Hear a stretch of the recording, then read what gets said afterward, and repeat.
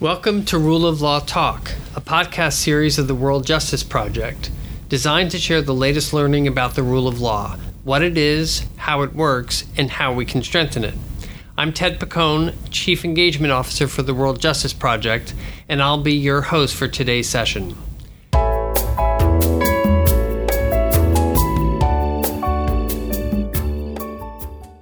The topic for today's talk is the state of the rule of law in China and its implications for international politics and law.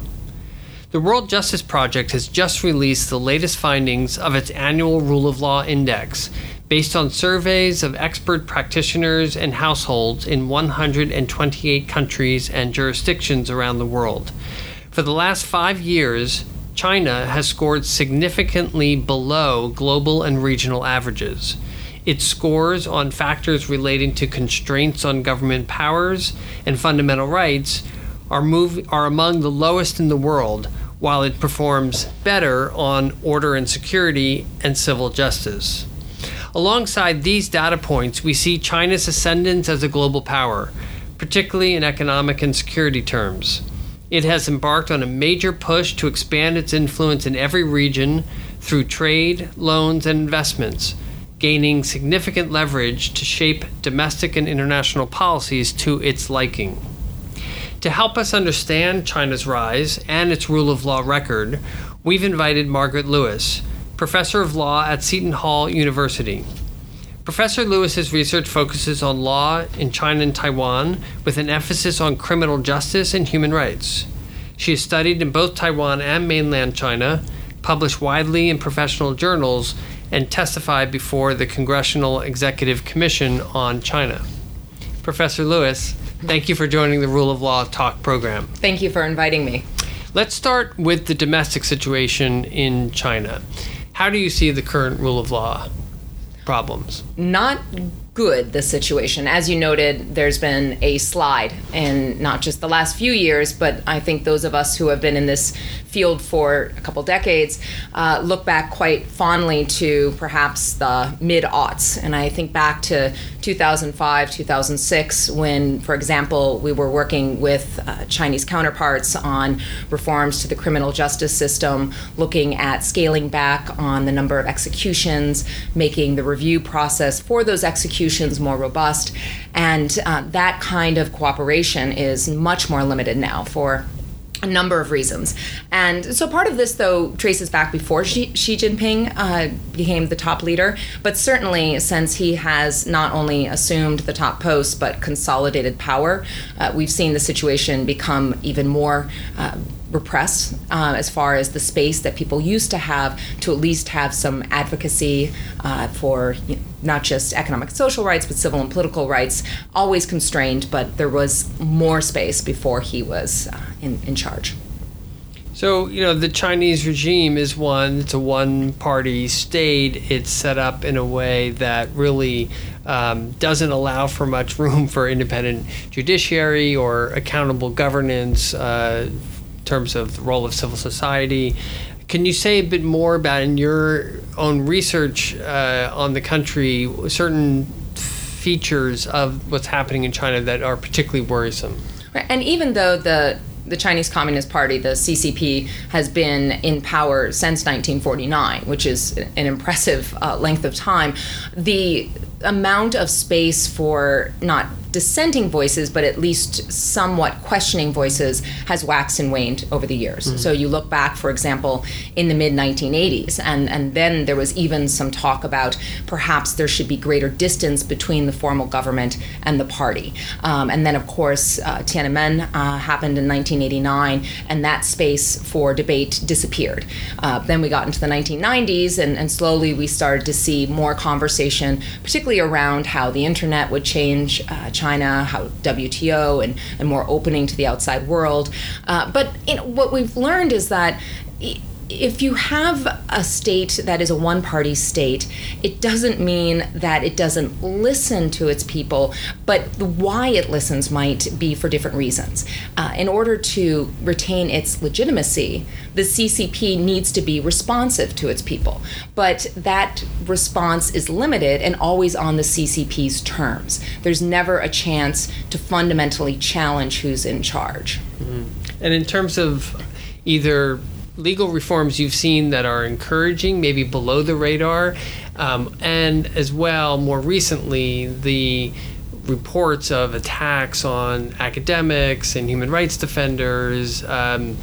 So things seem to be in serious tension. Can you say a bit more about that? Right, and as we're recording this, Xu Zhiyong, a wonderful lawyer, human rights defender, who has been in and out of trouble over the years precisely because he has challenged the government and tried to stand up for the rights of individuals.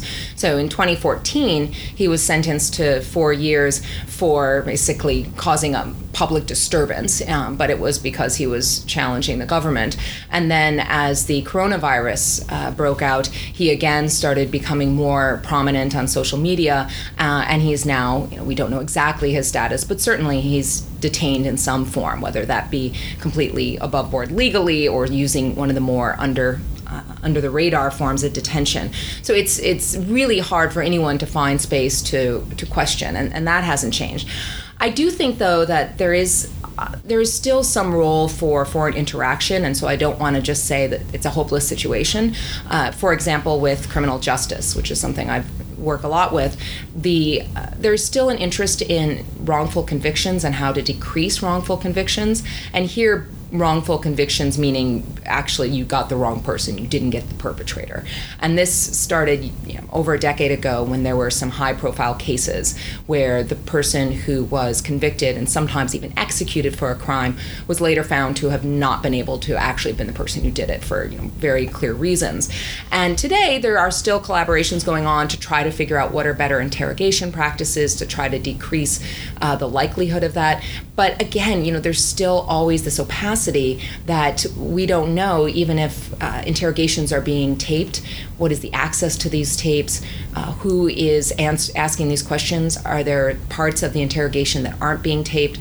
So I don't want to say that there's no reforms that are interesting, but it always has to be understood as a very much an opaque system where there's a lot we don't know. Right. And this is a critical question for, of course, the hundreds of millions of people who live in mainland China, but it's also an important question for its neighbors. And I'm thinking in particular of Hong Kong and Taiwan, which, of course, the mainland Chinese, the regime feel belong to them. And we have, most importantly, this debate in Hong Kong around one country, two systems. And at the heart of that debate is the protection of Hong Kong's relatively strong, robust record on rule of law, and particularly on independence of judiciary. Where do you see that debate going right now in light of all the protests? Do you see any signs that Beijing might be pulling back from its creeping pressure on Hong Kong to bend toward its will? Yeah, and Hong Kong and Taiwan are very different kinds of neighbors to mainland China. And because, of course, Hong Kong, even though it has its special status under the Basic Law that was put in place when it was returned to the PRC, it is part of the PRC in a way that Taiwan is not today. And so I think starting with Hong Kong, and I try to keep those two separate because they are distinct in their situations. But with Hong Kong, you had going into when we were in 1997, this sense that for 50 years, the way of life, the basic law, the basic fundamentals of the judiciary should not change. And of course, in the last couple years, or even more than that, we've seen that erode. And I think it's going to be really difficult for the people of Hong Kong to hold firm against Beijing unless they are getting support, and moral support counts too, but different kinds of support from people who are outside of Hong Kong. And part of that is keeping Hong Kong's economy robust. It's worrisome when you have it feeling kind of cut cut off, because that's hard for the people there, especially as economic ability to own a house or get an apartment that you can somewhat afford is difficult. And I see my friends who have been there for a long time, and it's really worrisome that I don't see Beijing letting go. Yeah. Well, at the heart of this debate was an extradition bill that the legislature or the chief executive in Hong Kong had proposed that would make it easier for Hong Kong residents to be sent back to China for face various trials. This was, I think, the spark that really led to these kinds of protests. It's a fascinating moment in which really a fundamental rule of law question is what led to months and months of wider kinds of protests. It's seldom that extradition is something that, this is, as a lawyer, I'm like, I think that's important, but it's not usually what you think is going to get 1 million or 2 million people on the streets. But what was so important about it was that it cut across demographics, that it wasn't an issue, actually less of an issue probably for the students and the young people. If you're a business person in Hong Kong, you're going to be more concerned if you're looking just at the sort of actuarial tables of who is more likely to get in a situation where that kind of extradition or return or whatever you want to call it, somehow removal through a legal process to the mainland would occur. But it wasn't just about kids saying our textbooks are not expressing our Hong Kong identity. This was an issue that really galvanized everyone in Hong Kong, and now that it's amazing. The 1-year anniversary is going to be upon us before we know it, and it feels like longer than a year in some ways. It's been eventful. It has, but it's not clear how it's going to be resolved. And the pessimists feel that China, at the end of the day, given its weight and its power and influence, will have its way in terms of its putting some controls on the independence of the rule of law in Hong Kong. I don't know if you share that pessimism. I don't think that Beijing needs to have it resolved. In fact, just having this sort of slow erosion and having Hong Kong fade from the front pages is in ways a win for Beijing, because if the world takes its eye off of Hong Kong and the situation at least doesn't flare up again as far as protests, then that works in Beijing's favor, playing the long game. So I don't certainly expect any clear resolution anytime soon. What I'm worried about is a slow deterioration proceeding. So Hong Kong is a special case, as you said, and so is Taiwan. So say a bit about how things are going in Taiwan on these fronts. And they can't see, but you're smiling as you say Taiwan, because this is, I think, where we look for our smiles right now for those of us who do rule of law. And I was there for the election on January 11th and had, literally went to the polls, and we watched people as they counted the ballots. And they are paper ballots, and they're in a box that's sealed, and it's so clear. You hold it up and someone's at the chalkboard in the elementary school marking down how many votes there are. It is a free and fair and efficient election. Big rallies that were exuberant. Actually, people came over from Hong Kong. We saw the black protest flags, even though a lot of them could not vote. Some of them were people who both lived in Hong Kong and were ROC citizens, Republic of China citizens, and could vote, but more just wanting to be a part of that kind of energy. And that night of the election, a bunch of us had dinner, and there were a number of journalists who had come from Beijing, because very few of the major media outlets actually have someone full-time in Taiwan, which I wish more did. But it makes sense to a certain extent, that especially for some of the smaller papers.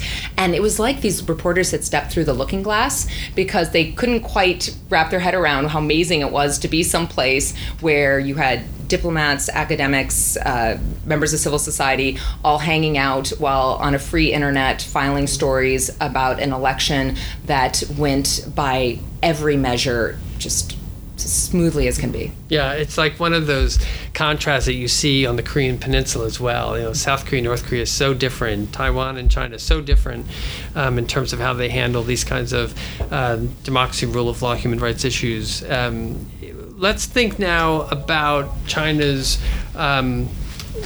increasing footprint around the world, and how it is inserting itself in various ways. Of course, their economy depends greatly on export of cheap goods, manufactured goods, import of raw materials, and they've really gone quite far, not only in places like Africa and Latin America, but now with this new Belt and Road initiative that is about infrastructure and transportation and a whole package of engineering and other services. What effect do you think that's going to have on the rule of law situation in those countries that are receiving that kind of attention from China? Yeah, and this has become more pronounced, but it's not new. So I'm thinking it was about a decade ago almost that Human Rights Watch was doing its research about copper mines in Zambia with investment from the PRC and a large presence. And that was before the Belt and Road Initiative. And so this has been slowly happening, and then the BRI really put it out there, I think, in such a put a name on it, put a big banner on it. And that said, the Belt and Road Initiative, it's a slogan, it's an initiative, it's a construct, but it's not a plan that has 20 points about what it's going to include. But was so interesting to see this, not just saying, well, we need to go outside of China for economic reasons, but we want to. And as part of Xi Jinping taking a much more robust position as far as China's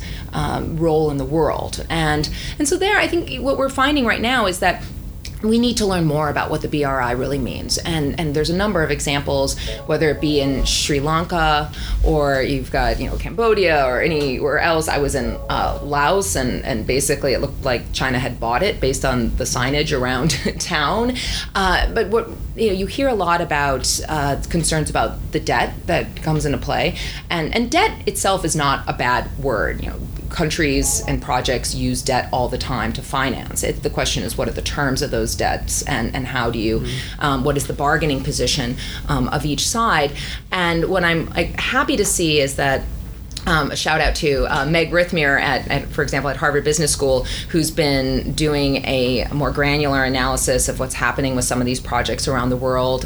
Council on Foreign Relations has a task force looking at the BRI. So at this point, I think it's worrisome that when China shows up with money, it's going to say we have goals economically, whether it be for transport, for extracting minerals, and we don't care that much about the workers' rights and dispute resolution.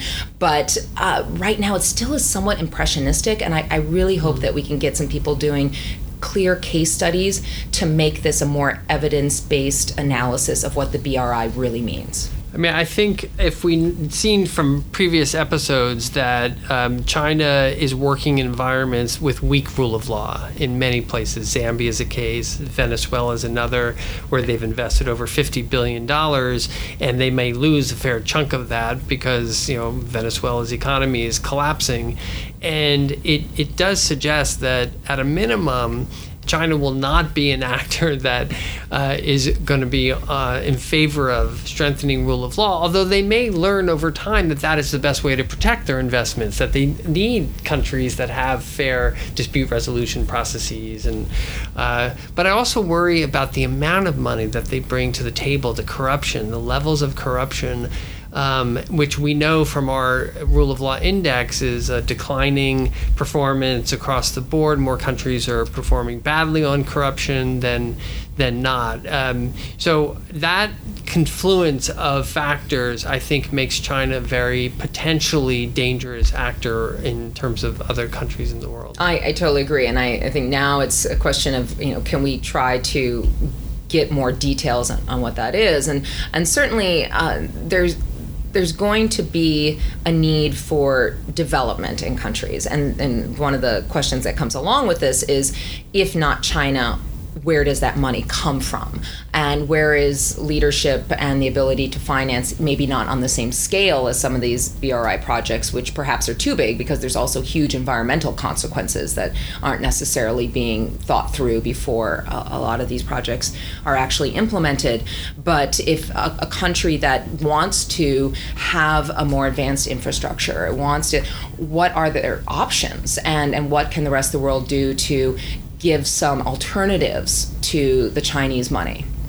I mean, I wonder if you're thinking about the United States as a potential counterweight to this. And the U.S. actually is trying to wrap up various different federal programs to support U.S. businesses investing overseas. But of course, at the end of the day, these are market-driven decisions made by U.S. companies, whereas in China, it's very much a state-led approach that even if they say, well, these are private corporations, well, the state is behind them 100%. So that makes it a very unequal playing field. Oh, of course, and the speed and another part of the rights is not just the workers on it, but the people who are displaced by these projects. If you put in a high-speed rail, there was something where that high-speed rail is now. It could well be someone's home. And I was in China, it was probably a year and a half or so ago now, with a group of congressional staff members, and they were from the district offices, so they were very used to dealing with the day-to-day of constituents' concerns. And we were in Xiamen, and there was a new tunnel that had been put in, a mile or two in 6 months or something. And the congressional staffers had both envy and absolutely aghast at what that meant. In some ways, it's like it'd be nice to have a break from all the notice and comment and all the town halls, but they couldn't believe what that must have meant for all the people who had some sort of interest in the space that was now this tunnel. Yeah. Well, it does raise the question of whether China is gone beyond just advancing its economic interests and is now trying to promote its own model of, socialism with Chinese characteristics, which probably is not very good for the rule of law around the world. What's your view on that? Yeah, and this is a debate that's going on not just in the legal world, but of course the political scientists and others. And I think that Jessica Chen Weiss at Cornell has done a lot of great work. Her article, "Making the World Safe for Authoritarianism," is key in thinking about to what extent is this about taking a Chinese model and transplanting it and saying we're actually offering up a different way of structuring your government, as compared with more, well, we just want to make it so we can do what we want to do, but we're not necessarily trying to sell a certain model of government. And I see this both ways. On the one hand, I do think that the Chinese system, the current PRC party state, is a very particular form of a party state government, because as anyone who works with China knows, that the party is more important than the state. And so when we speak of the Chinese government, we're really talking about the PRC party state, and that has particular historical reasons, and that does not transplant easily. So it's not that you're going to have sort of mini PRC party states. But I do think what's worrisome is this Beijing sending this message that you don't need free and fair elections. You don't need to have any elections, that you can have, as we see it, the party listening to the voices and then having democracy, I'm doing scare quotes right now, that takes into account all of these voices but mediated through the party, right, and offering that up as an alternative, which for any authoritarian leader is just a dream. Right. Direct democracy. We don't need those mediating representative institutions in between. There are two things. One is on surveillance technology and other forms of digital technology that the Chinese are promoting, exporting for their own economic reasons, but obviously it's another instrument that they use to maintain control of their own society. We're seeing that starting to take root in some countries. That's a concern. I don't know if you're following that issue. Yeah, and this has been interesting to follow from the lawyer in me, because there are many reasons to be concerned about, so for example, social credit systems in China. But I think the media has in some ways conflated a lot of different issues into one big Black Mirror scenario. And there's lots of reasons to be concerned, but it's not that there's just one system. There's a lot of things going on in China. And so again, this is a time that I think we need to figure out what is really scary and what is like when I get my credit score done so I can, buy a car. And because there's plenty to be very scared about, but when we conflate all these issues into one big kind of boogeyman, it takes away some of the argument's force, because let's focus on what is the real problem. And I do think that this surveillance, both the idea that if you have WeChat on your phone is Beijing's, right? And that if you say anything in WeChat that is going to be about Xinjiang, Tibet, you name it, that you will likely get cut off or worse. And so that there's that surveillance that follows us in our pockets everywhere. But also if you go to China, you just look up in the trees and there are cameras everywhere. And that's not just true in Xinjiang, where I haven't been able to go, obviously, that's restrained, but that's true in sort of more sort of normal cities too, that you never it's really hard to get a private space. That's very limited right now in China. Well, there's another aspect of what they are trying to do internationally beyond the bilateral investments and activities. There's also at the multilateral level, and we see what's happening with the geopolitics shifting, much more of a competition between China and the United States, and a lot of other countries kind of standing by the sidelines to avoid getting hit. You are beginning to see, in particular, activities at the international human rights regime and system, where China is asserting its own system of governance and its own interpretation of human rights into the human rights discourse. This is really, I think, a new development. I mean, China for decades really sought just to block any criticism of its behavior. But now it's gone a step further, more proactively inserting the kind of language that would create a better environment for them. I know you're tracking that issue, and what do you have to say about it? No, China is no longer the persistent abstainer or hide and bide, right? And one thing that's very frustrating to me is it's not that the U.S. and China are duking it out at the UN. The U.S. is standing too much on the sidelines, and it does matter that the U.S. is not in the Human Rights Council. And even though, of course, there's still U.S. Presence in UN bodies, but it's not nearly as in the forefront and robust as I think it should be, and nor as it has been historically. And that gives space, and China is filling that space with I think great success, and I don't like that success. But you look at the terminology, whether it be win-win, mutually beneficial cooperation, the right to development as being paramount over other rights. That's just not true if you study fundamental human rights. And it used to be that those of us who did work with rule of law in China were almost entirely focused on what was happening within China, and that's shifted. And now the concern is how the preferred rhetoric, the preferred framing of Beijing is being put into these international organizations. And that has the potential to shift and to sap the force from these fundamental human rights that have been in place since after World War II. Yeah, I mean, this innocuous language like win-win cooperation is really hiding something much more nefarious. I wrote a paper for Brookings on this to try to document what is really going on. And what they're talking about is removing the UN or any kind of international monitoring system and leading toward, every country should control its own internal sovereignty and no one else has the right to peek behind the borders. Also, of course, promoting their own state-led development model. They're trying to undermine international mechanisms and avoid the whole idea of naming and shaming tactics. I think there has been some pushback on this, but a lot of countries are really not stepping up to it, and we'll see where it goes. But this is one of the other kind of red flags that we should be paying attention to.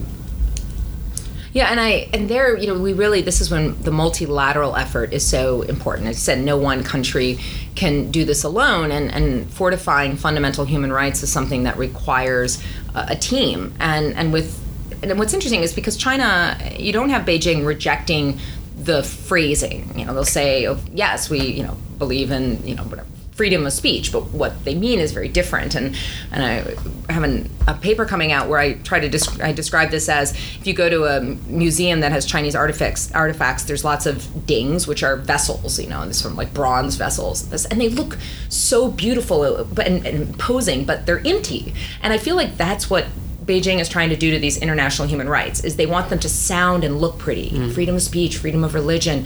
But it's freedom of religion as long as it's a religion that's been okayed by the party state, and we decide who is heading up that religion. Well, that's not real freedom of religion. And this is a trend that we see in other parts of the world, this growing concentration of power in government at the expense of fundamental rights and the ability to hold governments accountable. And with China's rise and their growing economic power in the world, and they marry those things up, they have some serious leverage and ability to make the space for civil society and for human rights smaller. So that is what we're facing, I think, at this moment. Of course, maybe a final word on the current crisis around the coronavirus and how China is handling it from a rule of law perspective versus, say, Italy. Right. Now, in here, I think one thing that's become so clear is that the right to development and economic, social, and cultural rights are not paramount. And that one of the reasons that the virus was able to spread so much were that whistleblowers like Dr. Li Wenliang were silenced, and that you need that civil society to act as a check. You need a free press. And the Foreign Correspondents Club of China released recently their annual report, and it also just showed a continuing slide. It wasn't good last year or the year before, but it's even worse. And when I look at the coronavirus through my lens of a lawyer and a human rights advocate, is that if you just have the government saying, trust us, we've got this, I don't trust it. You need to have some independent view of what's happening. At the moment that we're doing this podcast, I'm wondering, are my kids going to be in school, on Friday? And we're just on the U.S. side starting to grapple with it. And, this is so far from done. So I don't think that any country, including China, even though Xi Jinping just went to Wuhan, can declare victory. We're in for a marathon. This isn't a sprint.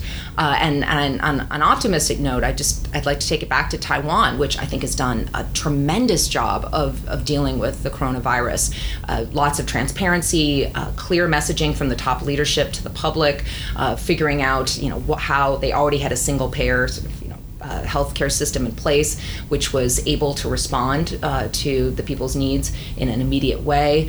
And so that's where I'm looking for my inspiration about what countries can learn about how to handle a pandemic. Yeah, this will be a challenge for all societies, and we'll see how the international system rises to the occasion. You've been listening to the Rule of Law Talk podcast series with Professor Margaret Lewis from Seton Hall University and Ted Picone from World Justice Project. Please check our website to see our latest Rule of Law Index 2020 with results comparing 128 countries and jurisdictions, including China and Hong Kong and Taiwan, excuse me. And we will look forward to your tuning in to our next series. Thank you.